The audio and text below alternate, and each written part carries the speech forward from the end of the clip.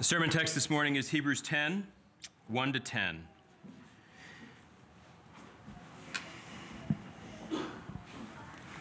For since the law has but a shadow of the good things to come, instead of the true form of these realities, it can never, by the same sacrifices that are continually offered every year, make perfect those who draw near. Otherwise, would they not have ceased to be offered, since the worshipers, having once been cleansed, would no longer have any consciousness of sins. But in these sacrifices, there is a reminder of sins every year, for it is impossible for the blood of bulls and goats to take away sins.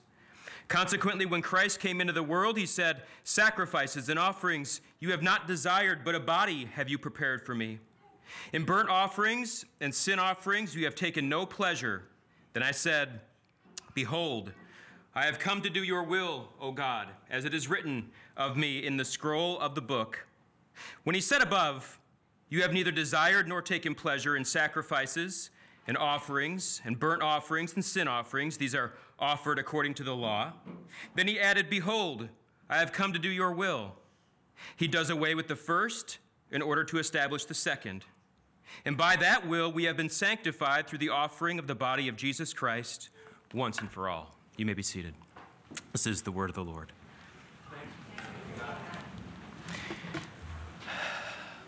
Let me pray for us. Our Father, we give you thanks for your word. We give you thanks for your Son. We give you thanks for the gathering of your people.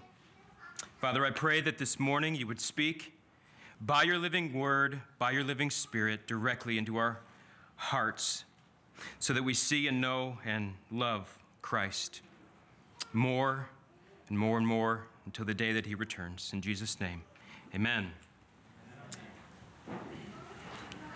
Thanks for the water, Dan. In case you missed the Advent connection in our text this morning, look back at verse 5. Consequently, when Christ came into the world. And that's all that I want us to see for now. I know it seems small. Seems like a passing comment. In the end, I think we will find that passing comment central to our text. So a few comments to orient us this morning. That word consequently, that launches our text, or therefore, depending on the translation that you have. That word connects Jesus coming into the world to something else as the conclusion or the solution or the consequence. So on the one hand, the text looks back from the vantage point of the incarnation to that which necessitated it. On the other hand, the text is going to look forward from the vantage point of the incarnation to the resolution. Because the text itself clarifies that the incarnation itself was not the full resolution, but it was a necessary, pivotal step along the way toward the resolution. In other words, the resolution would not have happened without the incarnation, brothers and sisters. To put it as plainly as I can in seasonal, celebratory language, without Christmas, brothers and sisters, incarnation, there is no Good Friday, the cross.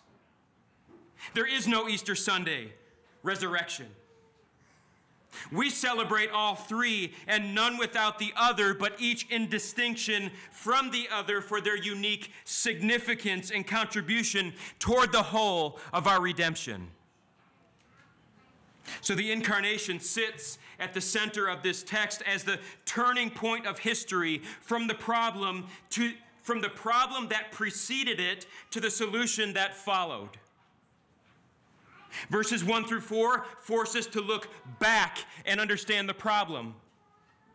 Verses 5 through 10 pivot our focus forward toward the solution, but all the while, brothers and sisters, our feet remain firmly planted in verse 5 as the center to see the significance of the incarnation in God's purpose for our redemption. And of course, we know that there are 9 chapters of context that lead us up to our text this morning, and 3.5 chapters that follow our text and explain our text and apply our text. And brothers and sisters, I want you to know that it is a dangerous and delicate thing to just come in here this morning and drop in 10 chapters into a book that says as much as Hebrews says and zero in on these 10 verses. And to say almost nothing about the remaining 3.5. And I just want you to know this morning as I begin that I am mindful of the damage that I can do if I'm not aware of this and as careful as I can be with it. So we'll drop in here and there in the previous context and then in the following explanation, but there will be much from both that we will not touch on or connect. Therefore, if you want more context after this morning together, then I encourage you, sit down, open your Bible, and keep going backward until the context becomes clearer to you. I promise that exercise will be worth it.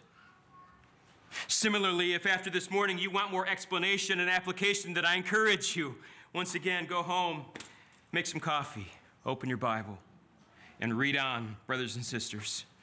Because there are many more implications and applications from Jesus coming into the world that are not even on my radar this morning.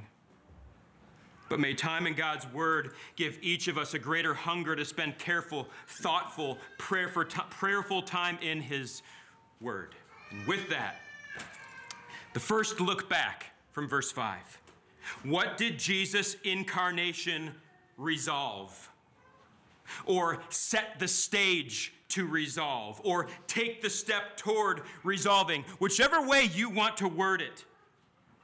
The one word that I would insist on keeping in whatever wording you choose is some form of the word resolve. Because that is the way the author frames the incarnation in this text with his use of the word therefore or consequently at the beginning of verse 5. You don't start a sentence that way unless you have a preceding context or argument in mind. So whatever verses 1 and 4 are going to reveal as the problem prior to the incarnation is solved or resolved, at least in part, by Jesus coming into the world. So with that, let's refresh ourselves with verses 1 through 4. For since the law has but a shadow of the good things to come, instead of the true form of these realities, it can never, by the same sacrifices that are continually offered year by year, make perfect those who draw near. Otherwise, would they not have ceased to be offered? Since the worshipers, having once been cleansed, would no longer have had any consciousness of sins, but in these sacrifices, there is a reminder again of sins every year, for it is impossible for the blood of bulls and goats to take away sins. It's clear in the way that he begins that he's picking up on an argument already in place, rather than introducing something new or shifting gears here. For since signals that reality, and we can get a feel for the argument that he's picking up on without going back to read chapters 1 through 9, just by scanning these verses again and taking note of these loaded key terms that he's carrying forward as he continues his argument in our text. So what are they? Just scan the text. Law, shadow, realities, sacrifices, perfect or perfect, depending on your translation. Sin, sins, sins again. Verse 4, bulls, goats.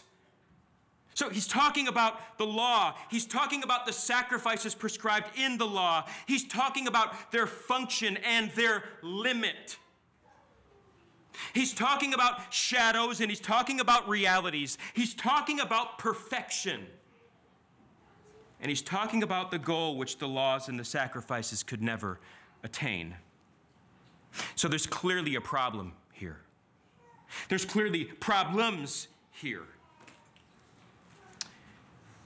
There's clearly a weakness in the system here. So what is it, or what are they? 3 problems are revealed here with the law and with the system as a whole. They're inseparable, but they are distinct. And Christ's incarnation stepped toward resolving every one of them. So first, verse 1. The law was only a shadow. For since the law has but a shadow of the good things to come, instead of the true form of these realities. And that's as far as we're going to go for now, even though that's an incomplete sentence, I realize that. Because the other side of what he says is part of the inseparable but distinct second weakness that we'll talk about in a few moments. But for now, we're focusing simply on the law as a shadow.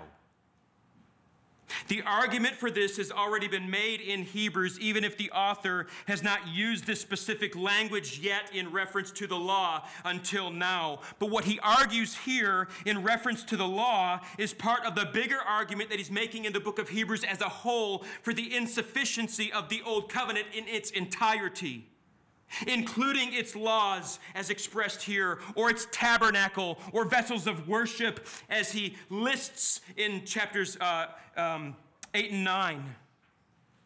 And if we were to look back at those chapters, brothers and sisters, he sets off that whole discussion by positing even the Levitical priests themselves as serving these copies and shadows under a priesthood that he expresses elsewhere in the book with similar language. Why? Because if the laws under the covenant that instituted the priesthood were established as shadows to anticipate the arrival of the realities that they portended, then, brothers and sisters, the priesthood itself was established with the same inherent weakness and temporality in order to, one, serve for a moment, but two, to simultaneously create an increasing anticipation for an even greater and more permanent priesthood. One that would not be plagued by sin, one that would not be set back by death. And as you and I know, brothers and sisters, this is exactly what the author of Hebrews argues for in chapters 7 through 9. So law, tabernacle, vessels of worship, priesthood. We can add to that list the Old Covenant's mediator, which he argues for in chapter 3, as well as its messengers, which he argues for in chapters 1 and 2. And I'm sure we could even add more and more to that list if we were to look through the book in more detail than we are. And it's here that we must be careful, brothers and sisters, not to make an unwarranted jump. Because too many people too quickly read all of this in Hebrews and they jump on a bandwagon that the author himself is not steering in the book. Nor was Jesus on it when the Pharisees made the same jump and accused him of being on it. The author here isn't trashing the Old Covenant and its particularities as a failed project and therefore a shadow, but rather a fulfilled program that was established as a shadow and has now fulfilled its purpose. This is why Jesus said, I did not come to destroy the law, but what? To fulfill it. So the Old Covenant didn't become a shadow through its failures. The connotation is never negative like that. It was always this by design. And the author's argument is that with the coming of Christ into the world, that shadow has served its purpose. It's given way to that for which it prepared the way. If the Old Covenant could be personified and speak, it would echo John the Baptist's wonderfully doxological words in John 3:30. He must increase, but I must decrease. I've done my job. I've prepared the way. The shadows have effectively captured the attentions and the affections of those who are under them, and in doing so, they've effectively prepared the way and the heart for the very realities that they were established to anticipate. By way of illustration, inasmuch as every single time a single-engine plane from the small Crystal Airport near my house or a 747 from MSP casts a shadow over my yard on a summer day, itself effectively captures my attention from whatever that I'm doing, but only for a moment. Only for a moment. Brothers and sisters, my eyes are never satisfied with the shadow alone, but by means of the shadow, my eyes are compelled upward until they become fixated on the far more incredible reality above. Notice the way the author talks about the law and the sacrifices and the tabernacle. He says in verse 1, they foreshadowed goodness, so that there is no contradiction between the shadow and the reality, but rather clarification. Also in verse 1, the shadows facilitated worship. In other words, they drew people near. And all of this was their design.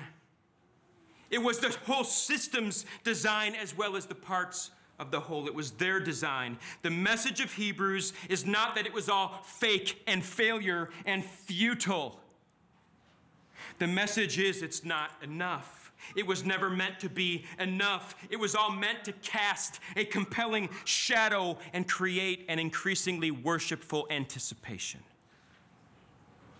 Like if you're standing in a dark room and the door swings open and casts a shadow on the wall in front of you in the form of the person that you love most, you're not going to run to the wall and attempt to embrace the shadow. You're going to turn around toward the light and run to the reality that caught your attention. But how did it catch your attention? By means of the shadow.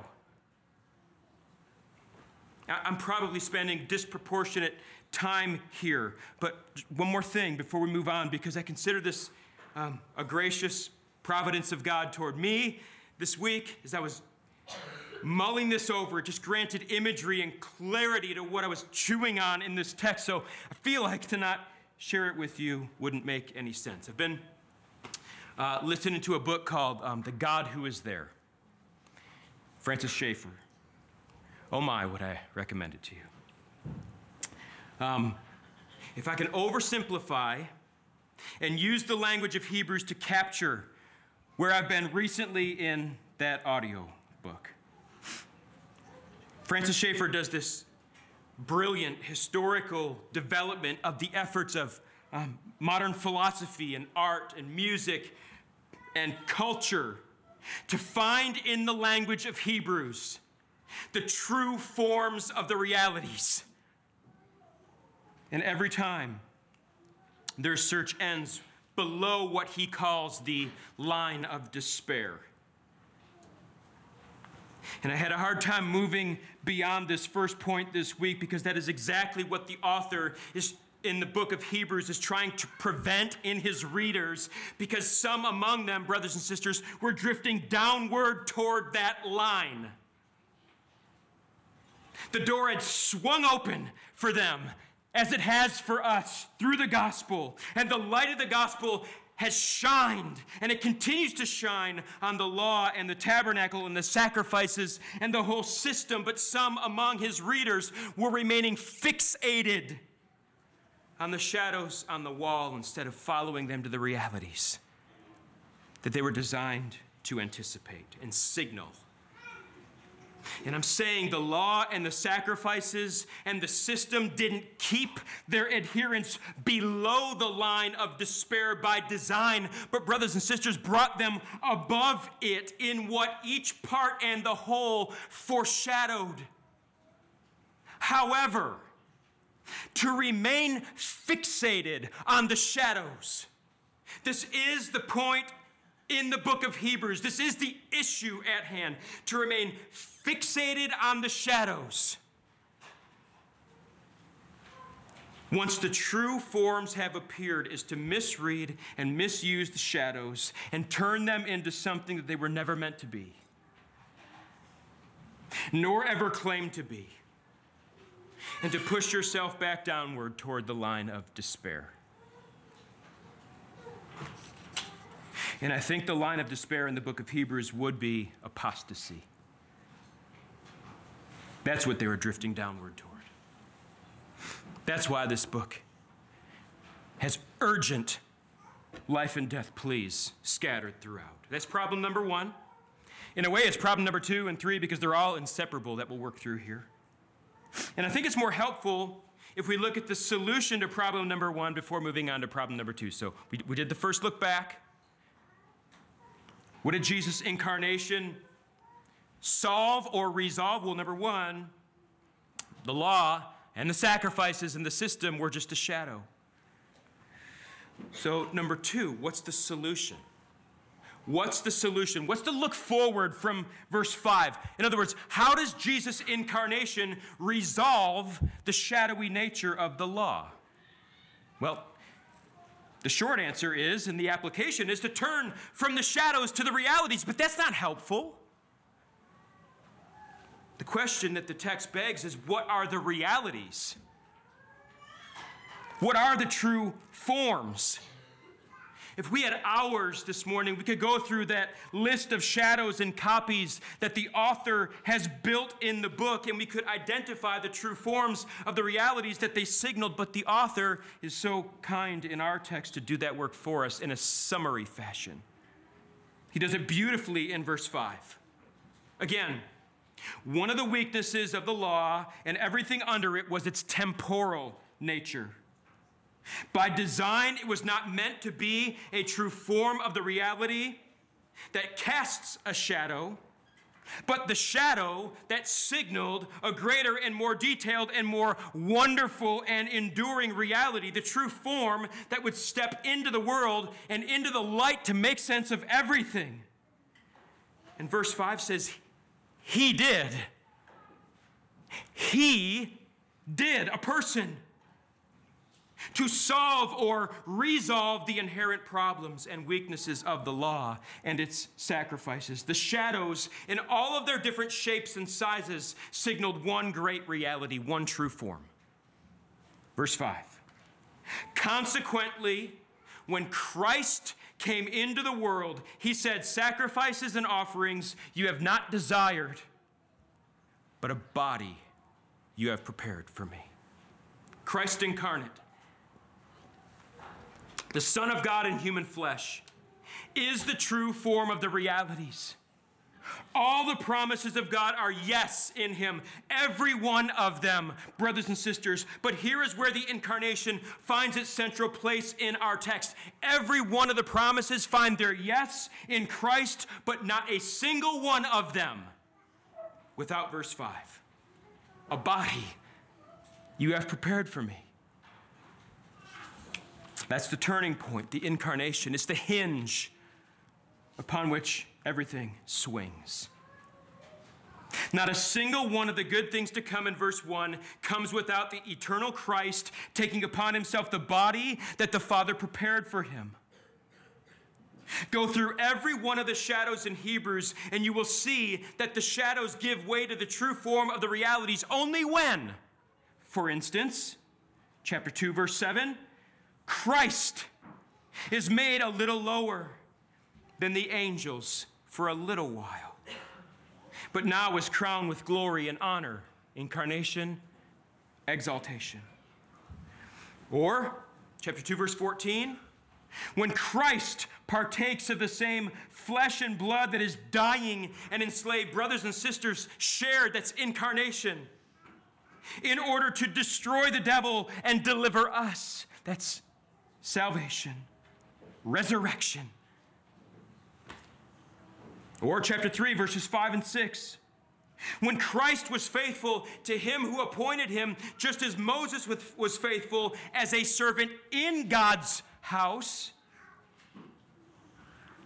but now is faithful over God's house as a son. That's incarnation, exaltation. Chapter 4, verse 10, when Christ came to bring the good news of true Sabbath rest to the people of God, incarnation, and then entered into that rest himself when he finished his work, that's exaltation. Or when Christ became like his brothers in every respect, incarnation, so that he might become a merciful and faithful high priest in the service of God, exaltation. Designated a priest forever after the order of Melchizedek, to this day and eternally continuing in that office, always making intercession for us. That's chapter 7, verse 25. Or when Christ appeared, listen closely, as a high priest of the good things that have come, same language as our text, incarnation, then through the greater and more perfect tent, not made with hands, that is not of this creation, he entered once for all into the holy places, not by means of the blood of goats and calves, but by means of his own blood, thus securing eternal redemption. That's exaltation. Having appeared once for all at the end of the ages to die, and coming again to save all who are eagerly waiting for him. Or finally, in our text, when Christ came into the world saying, I have come to do your will, O God, which meant to take upon himself the body prepared for him, so that in human flesh, in the family of Abraham, he might fulfill by his perfect obedience the very law that had declared the world transgressors worthy of just retribution, but then to lay down his perfect life as the required sacrifice and offering for his people's transgressions, and in doing so fulfill the old covenant and inaugurate a new covenant that he himself would mediate in his exaltation, and that his Spirit would write on the tablets of the hearts of the people that he regenerated and sealed and is sanctifying on their way to glory. This is how the endless and eternal good things of verse 1 come to us. In and under the new covenant? Yes, absolutely. Through Christ the mediator? Yes, absolutely. By the Holy Spirit who indwells us? Yes, absolutely. From the Father as the source who loves us? Yes, absolutely. But all, because Christ first came into the world saying, sacrifices and offerings you do not desire, but a body you have prepared for me. And in that body, and by his perfect obedience, and by his sacrificial death, and by his triumphant resurrection, he secured it all for us and mediates it all to us by his Spirit.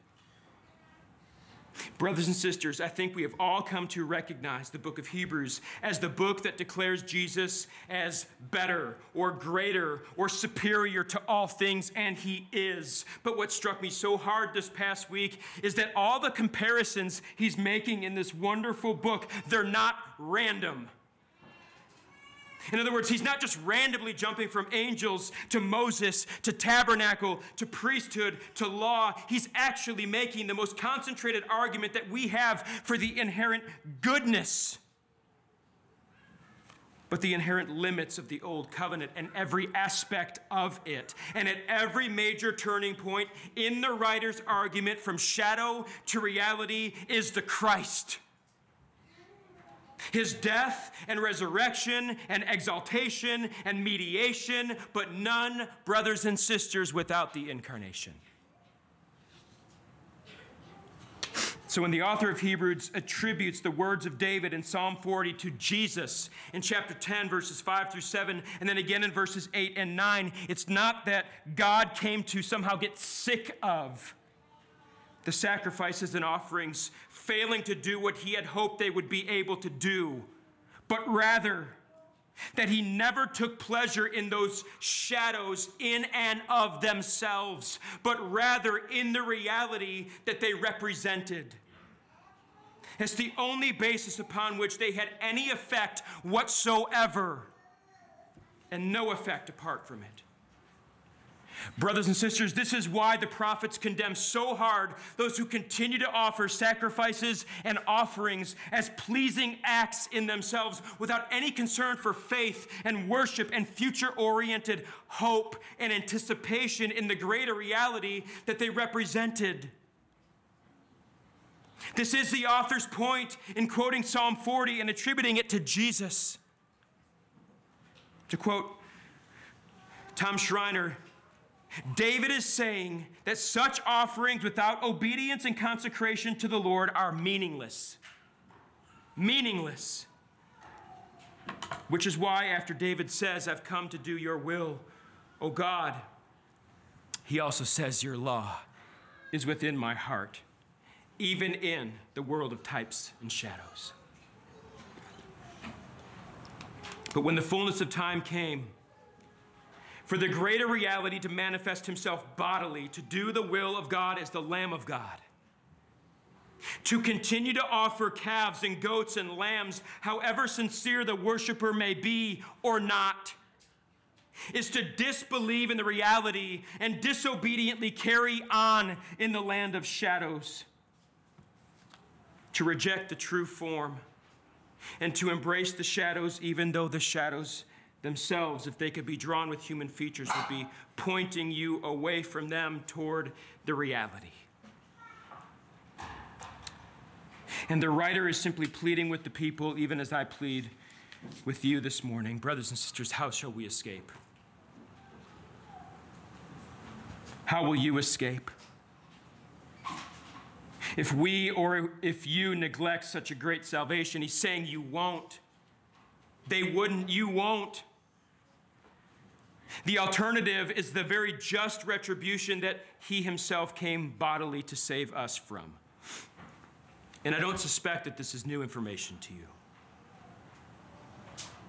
This shadow and reality language.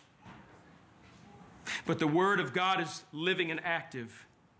And it's sharper than any two-edged sword. And it pierces to the division of soul and spirit, joints and marrow. And my prayer this morning is that the Holy Spirit himself might thrust the sword of his word by way of these reminders and discern the thoughts and intentions of every heart here. Because neither you nor I nor any other creature is hidden from his sight, but totally, spiritually, naked and exposed to the eyes of him to whom we must give account. And brothers and sisters, let that day be one of joy and not of grief, by turning from the shadows to the reality and clinging to him by faith as your first love, and persevering in that faith to the end. So, the second look back from verse 5. What else did Jesus' incarnation resolve? Still in verse 1 and down through verse 2, the law and its sacrifices could not perfect the worshipers. For since the law has but a shadow of the good things to come, instead of the true form of these realities, it can never, by the same sacrifices that are continually offered every year, make perfect those who draw near. Now, my immediate question is, what does he mean by perfect? Or make perfect? Let's explore this. What should stand out grammatically is that the author is basing the law's inability to perfect the worshiper, first of all, on its temporal nature as a shadow. And while that doesn't seem related, it does provide a clue. It was designed to be temporary, to give way, to not take us to the end, but prefigure or signal or create an anticipation for what could. But what does that mean specifically? This word is used all over the place in Hebrews. And the examples give a ton of clarity. So let's keep our verses in mind. The law, by its sacrifices, could never make perfect those who draw near. Otherwise, the author argues, would they not have ceased to be offered? Because the worshipers, having once been cleansed, would no longer have any consciousness of sin. So it's creating a picture for us. Get it in your mind. The picture is of worshipers coming near with offerings and sacrifices for sins and drawing near through the means provided, and doing so year after year after year, because the means could never, not in a million years, fully, finally, definitively cleanse the conscience or remove the guilt.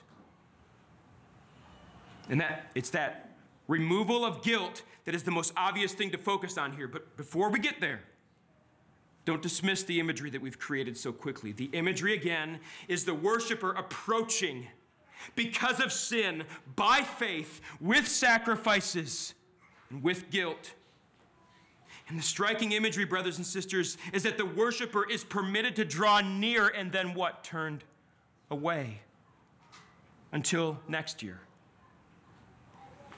Then allowed to draw near and then turned away until the following year.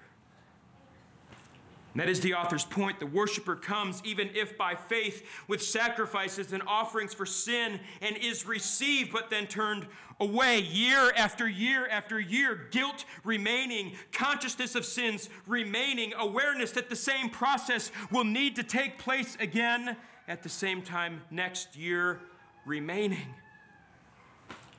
The argument in this text is that the clear conscience and the cleansed heart of the worshiper would have automatically ended the sacrificial system if it could accomplish that for those people. So the commandment itself compelled the ongoing nature of the system from without, but the ongoing nature of the sacrifices were compelled from within the conscience of the worshiper as well, because they could not be freed from the guilt of sin by means of goats and calves. No matter how long, how many years they offered them. The law and the sacrifices could not finish the job, but only hold the place until the time came when the one who could stand before God as a guiltless high priest himself, who could offer a sacrifice that would not be merely provisional and turn the people away with guilt until next year, but final, full, definitive, to cleanse the conscience and remove the guilt, and not merely allow the worshiper to come so far, but no further, but rather all the way through, once for all. That's the perfection the shadows could never attain on behalf of the worshiper. And that was the goal. So, number 2, the look forward. From verse 5, how does Jesus' incarnation resolve the law's inability to perfect the worshiper? Short answer, he himself, through his incarnation, was perfected and guarantees the perfection of all who are united to him by faith. If I may be permitted to leap from Hebrews to Paul in Philippians 1, this is that wonderful promise of chapter 1, verse 6. And I'm sure of this, that he who has begun a good work in you will bring it to completion at the day of Jesus Christ, which is a sure word from the Lord. But on what basis? By promise, yes. But brothers and sisters, not by promise alone. Perfection, us being brought safely through this life to the end and into the presence of God for all of eternity, which has been the goal since the garden, is not a blind promise, brothers and sisters. Our perfection is grounded in an objective reality. And that objective reality is the finished work of Jesus. In other words, Christ's own perfection. So let me draw us to a few verses in Hebrews 2:10. Christ was, quote, made perfect through suffering, tasted death for everyone, and was brought safely to glory. And by means of his own perfection, he now brings many sons to glory all the way home. Fully, finally, definitively, perfectly. Chapter 5, verse 9 says the same thing. Christ was made perfect by his sufferings. And not himself only, but being made perfect, he became the source of what? Annual atonement? To all who obey him? No. Being made perfect, he became the source of eternal salvation to all who obey him. One more. Chapter 7, verse 28. Because I think this gets at the heart of it. For the law appoints men in their weakness as high priests, but the word of the oath, which came later than the law, appoints a son who has been made perfect forever. And if you just ignore the chapter division, he makes this point in chapter 8, verse 1, the next verse. Now, the point in what we are saying is this: we have such a high priest who is seated at the right hand of the throne of the majesty in heaven, a minister in the holy places, in the true tent that the Lord set up, not man. He was made perfect through suffering and death. and welcomed in through resurrection and exaltation, and not just him alone, but once for all who draw near to the Father through him as the Father's Son and their Savior and King. And the high priest appointed by God for that very purpose, to enter once for all into the holy places by means of his own blood and mediate the new covenant to us, so that, chapter 9, verse 15, those who are called may receive the promised eternal inheritance, since a death has occurred that redeems them from the transgressions committed under the first covenant. If the problem expressed in chapter 10 was the full, final, definitive cleansing of the conscience, chapter 9 issues the resolution this way. If the blood of goats and bulls and the sprinkling of defiled persons with the ashes of a heifer sanctified for the purification of the flesh, how much more will the blood of Christ, who through the eternal Spirit offered himself without blemish to God, purge your conscience, what the law could never do. Purge your conscience from dead works to serve the living God. Our text says, for by a single offering he has perfected for all time those who are being sanctified. In other words, he secured it and he's able to deliver on it. Verses 19 through 22 draw the connection to the incarnation beautifully and make application for us. Therefore, brothers, since we have confidence to enter the holy places by the blood of Jesus, by the new and living way that he opened for us through the curtain, that is, through his flesh, and since we have a great priest over the house of God, listen carefully, because what he's about to say is the direct contrast with what he said the law and its sacrifices were unable to do. He says, let us draw near now with a true heart in full assurance of faith, with our hearts sprinkled clean from an evil conscience and our bodies washed with pure water. Problem number one, the law was a shadow. What's the answer? Christ is the reality, the true form. Turn from the shadow and cling to him by faith. Problem number two, the law and its sacrifices couldn't finish the job. Make perfect, cleanse the conscience, remove the guilt, bring a person all the way in for good, behind the veil, forever.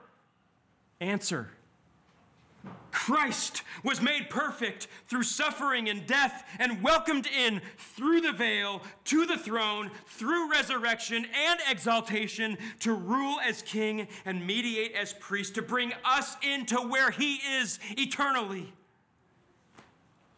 So let us draw near by faith, with confidence, through Christ and in union with Christ.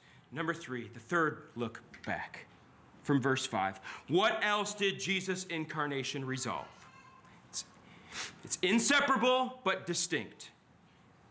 The law and its sacrifices, verse 4, could never take away sins. The wording of the text is even stronger. For it is impossible for the blood of bulls and goats to take away sins. Verse 2 said that the law and its sacrifices could never cleanse the conscience. And here the angle is just adjusted ever so slightly toward the removal of sins. In reality, if the latter could have ever been accomplished by the law and its sacrifices, then the former would have been accomplished as well as the natural consequence. And then, as verse 2 argues, the whole system comes to its natural end. But verse 3 presents the reality of the weakness of the system. The ongoing nature of the sacrifices carries along with it not the removal of sins, but the ongoing reminder of sins. A few things to explore here. Most pressing is, what does he mean by take away? Most obvious place to begin is with the term with which it's contrasted, and that is the term reminder.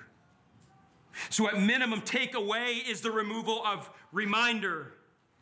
But if we back up even further, we remember that the reminder of sin that the animal sacrifices gave included an inescapable and ongoing guilt of conscience.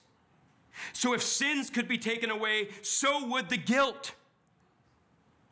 The conscience would be cleared. And to back up even further and continue to press his logic, this ongoing reminder of sin and inescapable guilt of conscience is what prevented the worshipers from drawing near and staying near.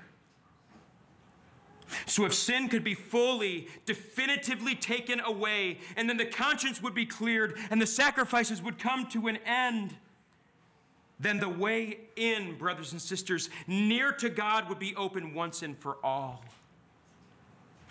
And for all who came by faith in what the sacrifices could accomplish. That's what he's saying.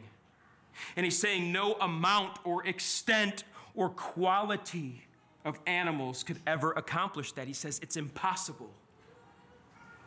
So what's he getting at? Look at verse 5. Sacrifices and offerings you have not desired. Verse 6.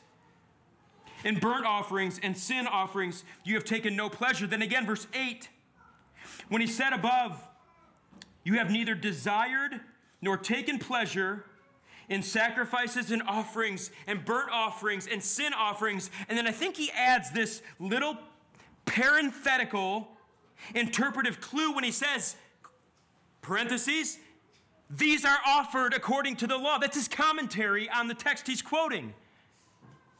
And I think it bears a lot of significance because I think he uses those four terms to capture or summarize the totality of the sacrificial system as a whole. Sacrifices and offerings in general, all of them. And in particular, burnt offerings and sin offerings, you've taken no pleasure in and of themselves because animals cannot do the job for man. They can't take away sin. They can't cleanse the conscience. They can't bring the worshiper all the way in to stay sanctified, glorified. And since he's highlighting the failure of the annual Day of Atonement sacrifices, I think the term take away has most specifically to do with the impossibility of animal sacrifices to fully, finally, definitively expiate and propitiate. In other words, to pay the penalty, to remove the guilt, to appease the wrath. So number 3, the final look forward from verse 5. How does Jesus' incarnation solve that problem? How does Jesus' incarnation resolve the inability of the law and the sacrifices to take away sins or to expiate sin and guilt and propitiate wrath, brothers and sisters? This is the point to which the entire argument has been building. Notice he attributes verse 40 to Jesus twice in this text. I've always thought that a bit strange. But there is a slight difference.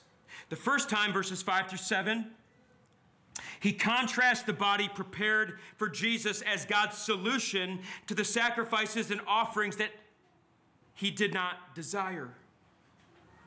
And in that body, Jesus pledges to do the will of God. But then in verse 8, he circles back and quotes the text again, but he adds his commentary. We've already noted the significance of that parenthetical comment. Because God is expressing his ultimate displeasure with the sacrificial system as a whole. But then in verses 9 through 10, he tells us specifically what the will of God was that Jesus pledged to do in the body that God prepared for him in his incarnation. Verse 9, he says, to do away with the first,